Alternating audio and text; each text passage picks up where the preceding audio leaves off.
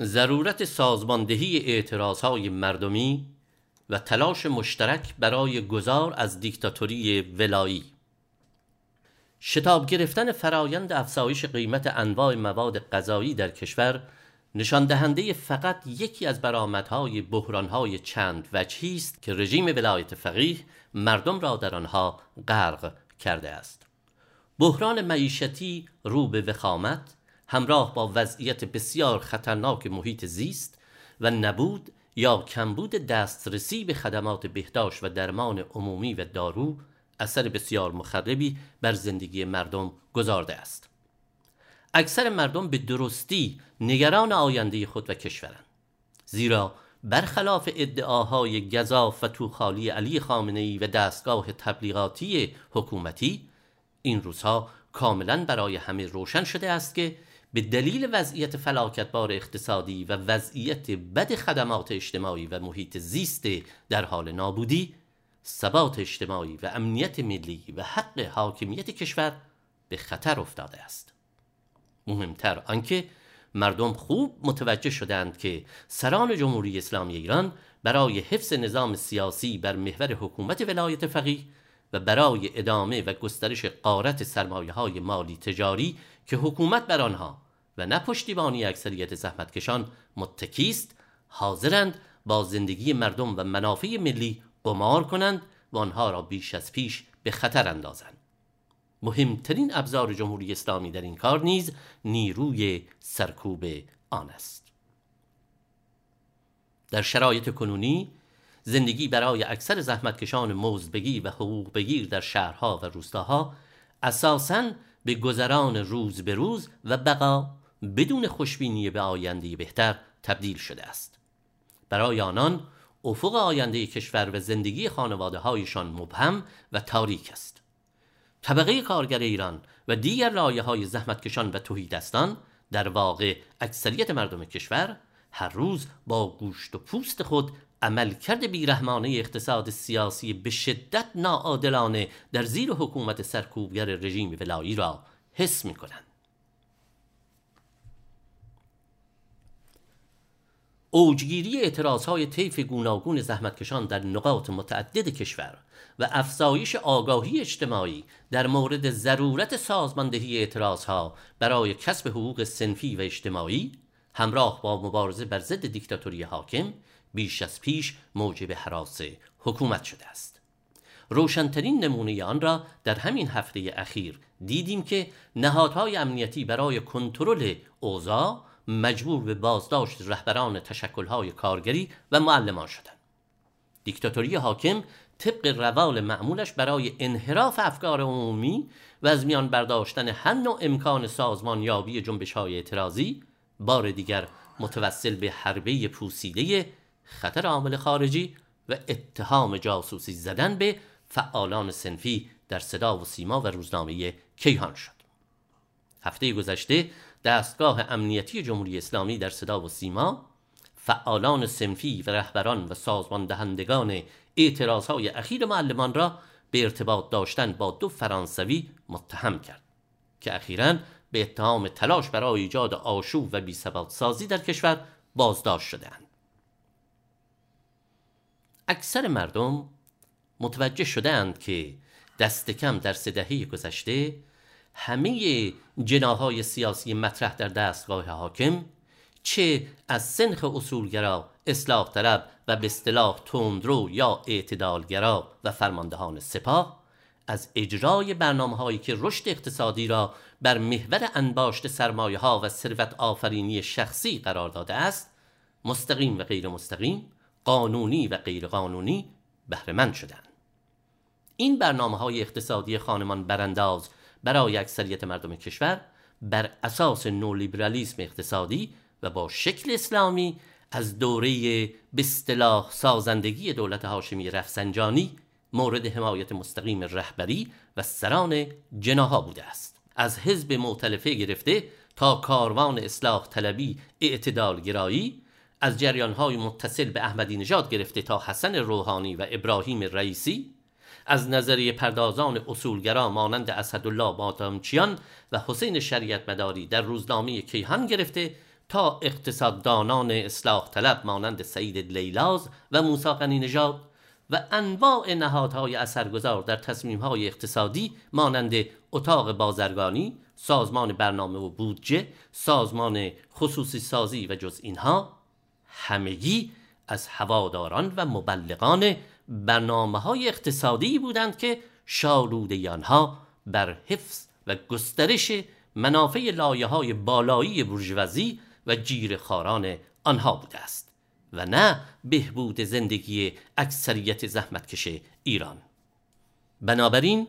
به هیچ صورت نمیتوان حکومت جمهوری اسلامی ایران را به جریان‌های موافق و مخالف اجرا شدن نولیبرالیسم اقتصادی تقسیم کرد.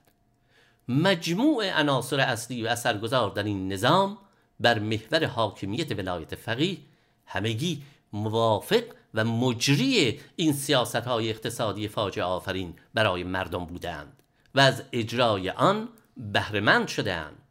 از سوی دیگر برای منافع راهبردی سرمایه‌های کلان مالی تجاری بسیار قدرتمند در ایران پیوند هرچه گسترده‌تر با شبکه سرمایه‌داری جهانی از جمله شبکه بانکی امری حیاتی است. لذا برای جلب رضایت سرمایه بین‌المللی محور اصلی سیاست‌های کلان اقتصادی رژیم ولایی بر پایه نسخه‌های صندوق بین‌المللی پول بنا شده است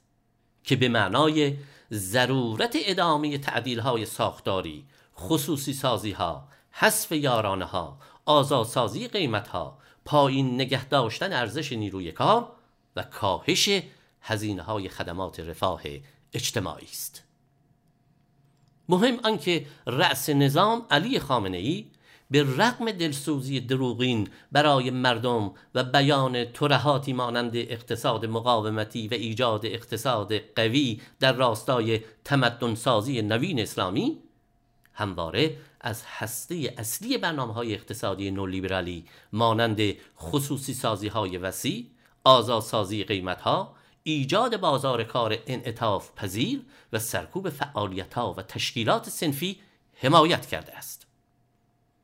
تداوم نظام سیاسی کنونی بر محور حکومت ولایت فقیه اکنون کاملاً به عملکرد اقتصاد سیاسی موجود و تقسیم به شدت ناعادلانه ثروت اجتماعی در جامعه و مناسبات تنگاتنگ بین هرم دستگاه سیاسی حکومت و لایه‌های فوقانی بورژوازی مالی تجاری متکی است. همچنین فساد و راندخاری عاملی مهم و نهادینه شده در بدبستان‌ها و مناسبات درونی نظام است که بدون آنها چرخه کسب ثروت شخصی و گروهی بر اساس سرمایه‌های کلان خصوصی و نیمه خصوصی از حرکت باز خواهد ماند. از این رو نه تنها هیچ گونه اصلاحات اقتصادی واقعی به نفع مردم در جمهوری اسلامی ایران با ساختاری که دارد امکان پذیر نیست، بلکه ادعاهایی مانند فساد زدایی و مبارزه با راندخاری در چنین ساختاری صرفاً شعارهای توخالی و فریبکارانه اند. 4 دهه پس از شکست انقلاب 57 که یکی از خواستهای آن ایجاد مبانی ضرور در راه برقراری عدالت اجتماعی بود، امروزه حاصل حکومت انحصاری استبدادی بر اساس اسلام سیاسی ادغام شده در برنامه‌های اقتصادی نولیبرالی شکلگیری جامعه‌ای زرسالار به سود قشری بسیار کوچک و به شدت ناعادلانه برای اکثریت مردم و محرومان است. بدین ترتیب دیکتاتوری ولایی برای ادامه بقای خود به همین صورت در حالی که از پشتیبانی مردمی برخوردار نیست، جز ادامه خودگری دینی، سرکوب و به گلوله بستن مردم جان به لب رسیده، بازداشت و زندانی کردن معلمان و کارگران و فعالان اجتماعی به اتهام دروغین و پوسیده ارتباط با جاسوسان خارجی ابزار دیگری ندارد. دستگاه تبلیغاتی امنیتی و گفتمان سران رژیم ولایی طبق روال معمول خود عامل اصلی بحران‌های درونی خود را نه سیاست‌های ضد مردمی خود، بلکه دشمن بیرون از مرزها، درگیری‌های دیپلماتیک خود با سایر دولت‌های جهان و در نهایت فعالیت جاسوسان قدرت‌های بیگانه معرفی میکنند و بر این اساس در جو امنیتی و هراس افکنی حاکم به اتهام زنی به فعالان اجتماعی با هدف جلوگیری از هر گونه سازمانیابی جنبش مردمی متوسل میشوند. متاسفانه برخی جریان‌های سیاسی نیز هستند که به شکل‌های گوناگون، مستقیم و غیر مستقیم، به جای حمایت از اعتراضهای به حق مردم و یاری رساندن به سازماندهی و ارتقاء سطح مبارزه جنبش مردمی، در عوض تضادهای خارجی و تحولات بین المللی را عامل اصلی بحرانهای درونی معرفی می‌کنند و خواسته یا ناخواسته به رژیم ولایی یاری می‌رسانند و چرخش به سوی این یا آن قدرت جهانی را راه حلی برای بحرانهای داخلی معرفی می‌کنند. اما اکثریت مردم کشور به این آگاهی رسیده اند که درست است که عامل خارجی و از جمله تحریم‌های کمرشکن قدرت‌های امپریالیستی زندگی را بر آنها دشوارتر کرده است، اما خود جمهوری اسلامی و رژیم ولایت فقیه است که سد اصلی در راه دگرگونی‌های بنیادین و دموکراتیک برای بهبود زندگی مردم است و تداوم این رژیم در تضاد با منافع مردم است. همچنین دوره تبلیغ و ترویج و تئوری بافی در مورد استحاله پذیر بودن جمهوری اسلامی ایران و تبدیل شدن رژیم ولایی به حکومتی عادلانه و مردمی دیگر سر آمده است و شرکت در انتخابات نمایشی برای انتخاب بین بد و بدتر نیز مدت هاست در افکار عمومی بی‌اعتبار شده است. اخیراً دیده می شود که برخی جریان‌های سیاسی زیر لوای دفاع از حاکمیت ملی با بزرگنمایی عامل خارجی، مبارزه با عامل خارجی را و نه دیکتاتوری حاکم را راه حل مشکلات نظام معرفی می کنند. این نیز بهانه‌ای جدید برای کشاندن نیروهای سیاسی به سمت جانبداری از این یا آن جناح حکومتی شده است که یکی در ظاهر گرایش به سوی غرب ضد روسیه و چین و دیگری نگاه به گردش به شرق ضد استکبار جهانی دارد. اما واقعیت آن است که همه جناح‌های درون جمهوری اسلامی ایران در نهایت برای حفظ نظام بر محور ولایت فقیه و در واقع حفظ منافع خودشان با یکدیگر متحدند. تجربه نشان داده است که تکیه کردن به این یا آن جناح در درون نظام، اتکا به رقابت لایه‌های فوقانی بورژوازی بوروکراتیک و غارتگران حکومتی در درون هرم قدرت بر سر تأمین منافع خودشان یا امید بستن به رقابت‌های انتخاباتی بین این جناح‌های حاکم امکان ایجاد تغییرهای واقعی نداشته است و نخواهد داشت. میتوان نتیجه گرفت که کوره اسلام سیاسی رو به خاموشی میرود و حکومت ولایی برای بقای خود با چنان بحران‌های عمیق اقتصادی اجتماعی مواجه است که دیگر نمیتواند صرفاً با انجام تغییرهای شکلی و سرکوب خونین اعتراضها به سهولت بحرانها را مدیریت کند و از این رو با ضرورت تصمیم گیری های چالش برانگیز داخلی و خارجی روبرو شده است. در این شرایط وظیفه نیروهای ملی ترقیخواه و آزادیخواه است که با حمایت فعال خود از اعتراضهای کارگران، معلمان، کشاورزان، کارمندان، بازنشستگان و همه محرومان اجتماعی و ایجاد پیوندهای واقعی و مؤثر با اعتراضهای مدنی و آزادی خواهانه در راه حذف کامل حاکمیت مطلق ولایت فقیه بکوشند و کل حکومت را با تکیه بر جنبش مردمی به چالش بکشند و آن را در برابر خواستهای فوری مردم گام به گام به عقب نشینی وادارند. این روزها به مناسبت‌های گوناگون از همکاری و اقدام مشترک نیروهای سیاسی ملی و ترقیخواه در حمایت از جنبش مردمی و در مقابله با حکومت اسلامی ایران صحبت می شود که جای خوشحالی دارد. حزب توده ایران به سهم خود بار دیگر تأکید می کند که برای اعتلاع جنبش مردمی کارآمد و طرد رژیم ولایت فقیه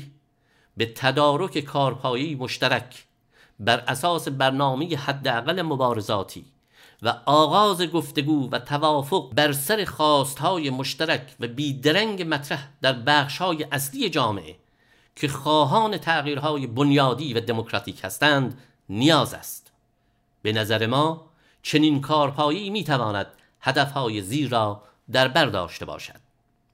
حذف کامل حاکمیت مطلق ولایت فقیه، توقف کامل برنامه‌های نولیبرالیسم اقتصادی در شؤون اساسی اقتصاد کشور، دفاع از حاکمیت ملی و مخالفت با هر گونه مداخله خارجی در امور داخلی ایران، آزادی همه زندانیان صنفی، سیاسی و عقیدتی. به نقل از نامه مردم شماره 1156 دوم خرداد ماه 1401.